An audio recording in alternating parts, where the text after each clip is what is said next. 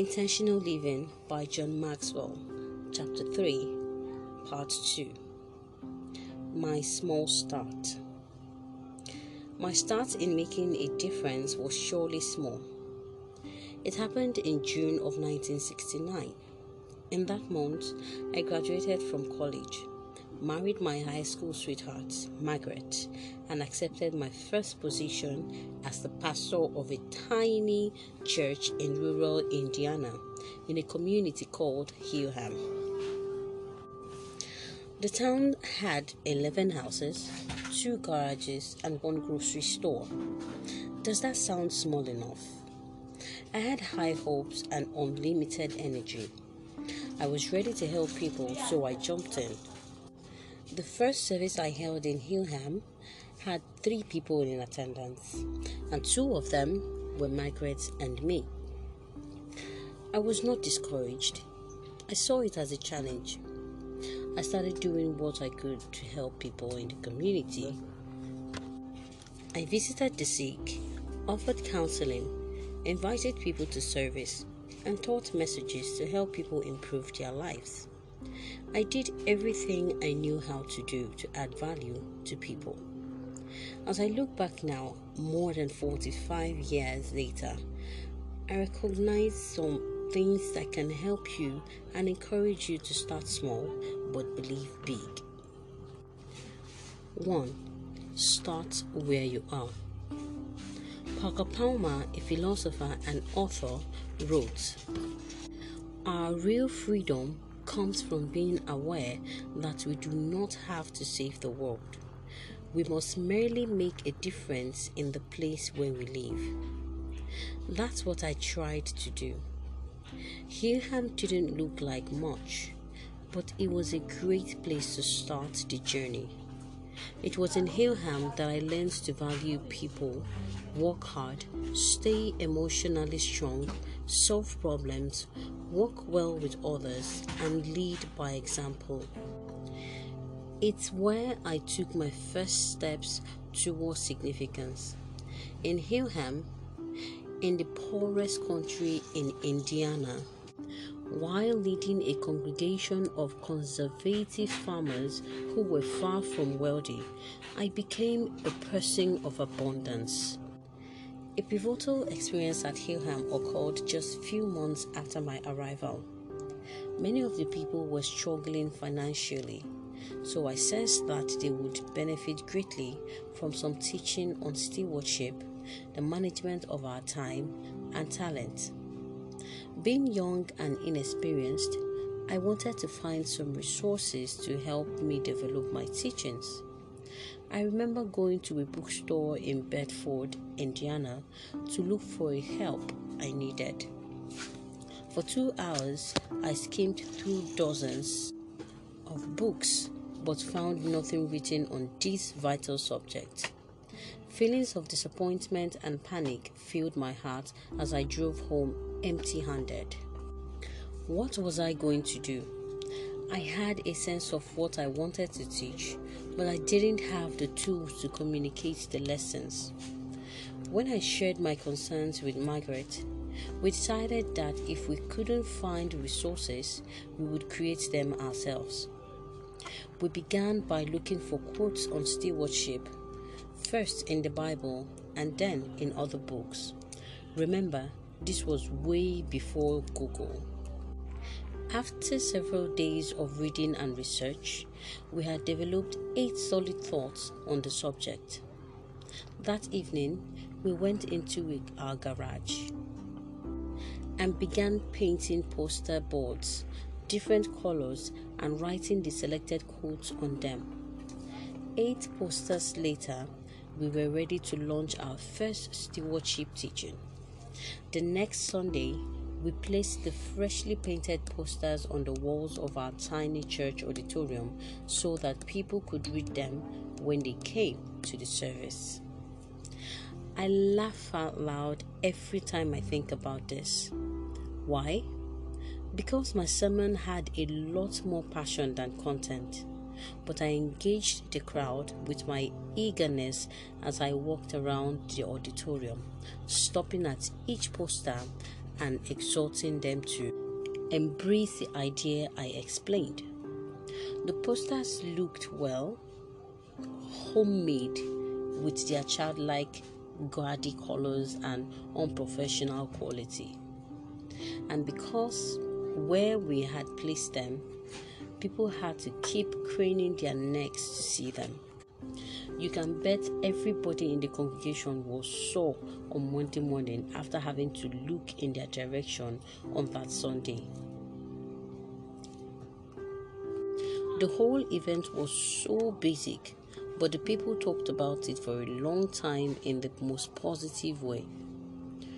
Once people understood God's principles about money, they started to give generously to the church, and news about the people's faithful giving began to spread to other pastors in my denomination.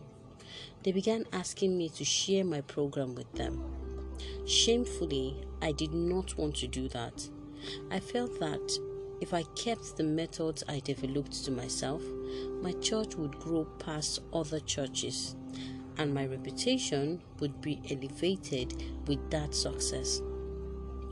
Even though I genuinely wanted to help people, I was also selfish and competitive. I'll tell you more about this in chapter 5. Sadly, for a couple of months, I chose not to share my approach with other pastors. Then one day, my eyes were opened. I did the math. If I kept my ideas to myself, I would help 100 people.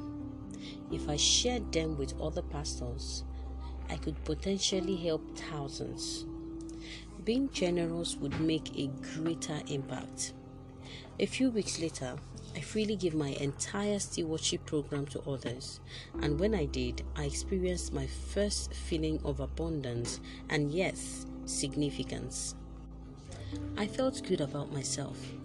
I was excited about what I had done for others, and most importantly, I felt that I would create more ideas because I had freely given away what I had to others instead of hoarding it for myself. It was at that moment that an image came to me that made it clear what God wanted me to be. A river, not a reservoir. Whatever I was giving, I was allowed to flow through me and pass on to others, not hold on to for myself. And I could do this because there would always be more. God would never run out. Perhaps you are in a Hillham experience right now. You don't have much, and what little you do possess, you're holding on to for dear life. Let go. You don't need a lot to give. It's a matter of heart and gratitude, not how much you have. Are you willing to give it a try? Mother Teresa said that some of the greatest work ever done have been performed from sick beds and in prison cells. Like her, you can be significant from wherever you are with whatever you have. Opportunity is always where you are. Be willing to start by giving of yourself. 2. Start with your one thing. I believe everybody has one thing they do better than anything else. The right place to start is with your one thing. I learned this from my dad. In fact, it was a Maxwell House rule when I was growing up. When we were kids, my dad's message to my brother, sister, and me was to find your strength, your one thing, and stay with it. He never encouraged us to try to do lots of different things. He wanted each of us to do one thing exceptionally well. A long-running joke in our family was that we felt sorry for multi-gifted people. How would they know which of their gifts to focus on? In my eyes, my father became an exceptional man, not because he was exceptionally gifted, but because he found his one thing and stuck with it. He was a great encourager. As a result, he rose to way above average. He mastered the art of encouraging others and never departed from it. Excellence comes from consistency in using your strengths, and that has been consistent. Henry David Thoreau wrote, "One is not born into this world to do everything, but to do something." I found my something in Hilham: communication. That was what I focused on.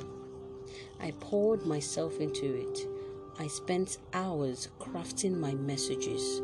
I went to see good communicators every chance I got. When I got started doing my one thing, I had no idea it would lead me to where I am today. Besides, even if I had wanted to start big, I wasn't sophisticated enough to. So, I just started with what I had and did it as well as I could. As a result, my ability multiplied. That came from working at it with consistency.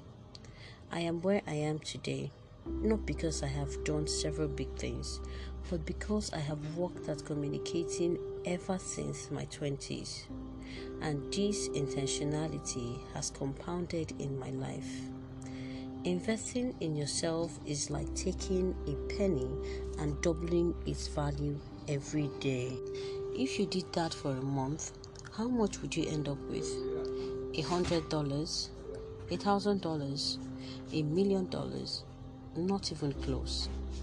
If you start with just a single penny and double it every day for 31 days, you end up with $21,476,836.48. Personal growth is like that.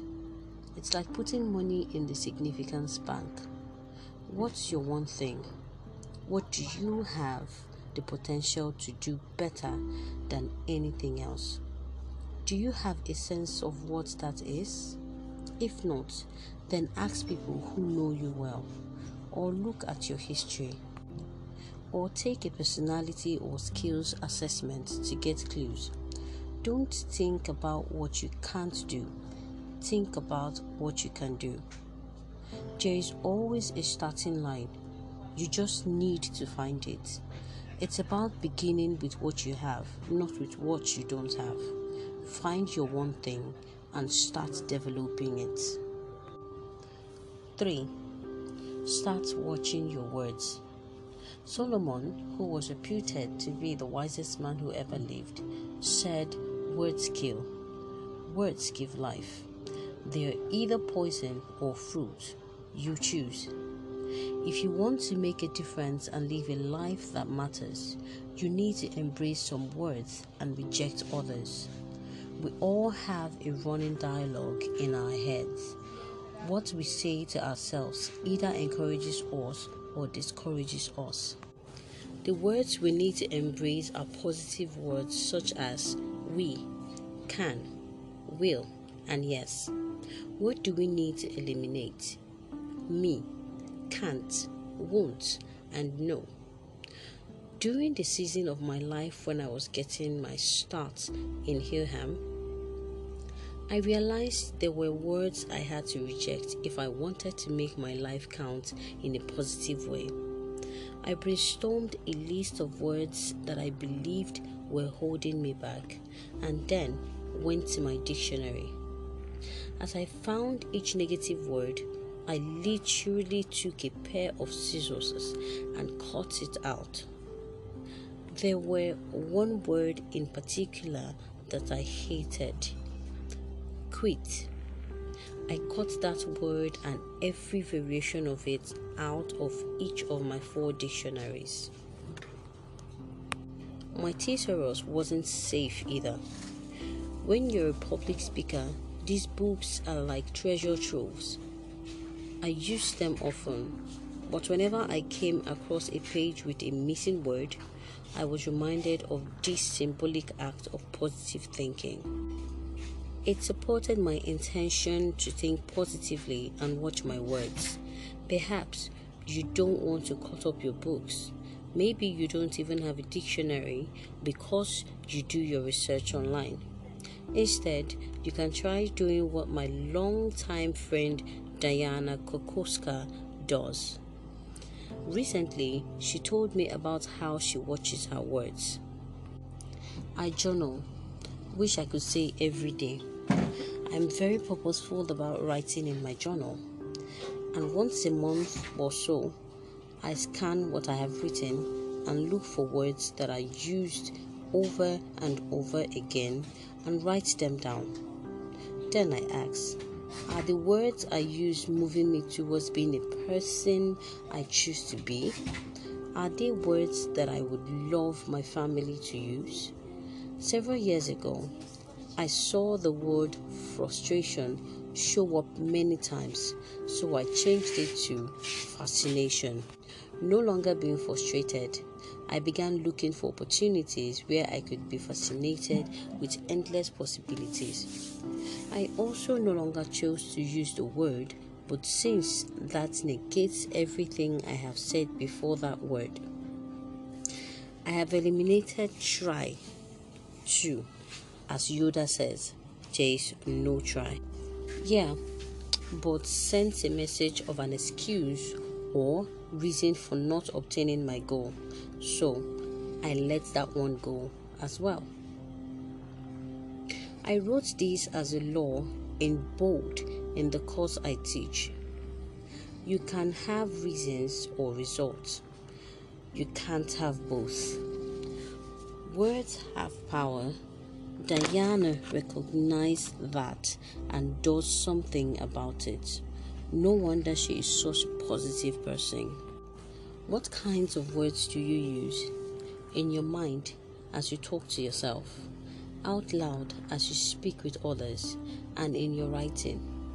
Are they positive and encouraging?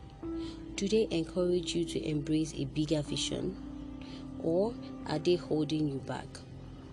Are they preventing you from doing small things that can ultimately make a big difference? Don't tell yourself that what you can do doesn't matter. It does. 4. Start by making small changes. When Mother Teresa wanted to start her work in Calcutta, she was asked what she must do to consider the work successful.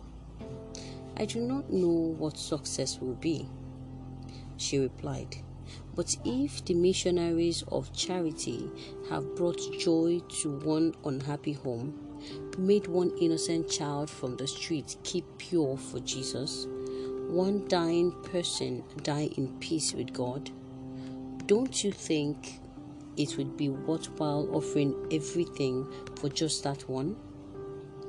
It's easy to forget that even someone who eventually did big things started out trying to make small changes. That's what I did in Hillham. I tried to make my sermons a little better each week. I tried to visit one more person who was sick, and I worked at shifting my time away from things I didn't do well, such as counseling, and putting more time and energy into things I did well, like communicating and leading. Change can be difficult, but it becomes easier when you do it a little at a time. Nathaniel Branden, who is widely considered to be the father of the self-esteem movement, created what he called the 5% practice. He recommended trying to change 5% a day by asking yourself a question. For example, if I were 5% more responsible today, what would I be able to do? This kind of thinking helps us to embrace incremental change. Trying to make a huge change overnight often creates fear, uncertainty, and resistance because the change appears unachievable. The idea of making small changes is less threatening and helps us overcome our hesitation and procrastination. In fact, this is how Toyota transformed from a middle-of-the-pack automobile manufacturer to the largest in the world. Every person employed by the company is tasked with finding ways to make tiny improvements to every process Toyota performs, They understand that success is gained in inches at a time, not miles. Give it a try. What can you improve by some small percentage? Can you find a way to organize your decks to be more efficient? Can you slightly rearrange your calendar to get more out of your day? Can you become just a bit better at the most important tasks you do for work? Can you read a book to broaden your thinking ever so slightly? Any small change that makes you better is worth making, because many small changes add up to major improvement over time.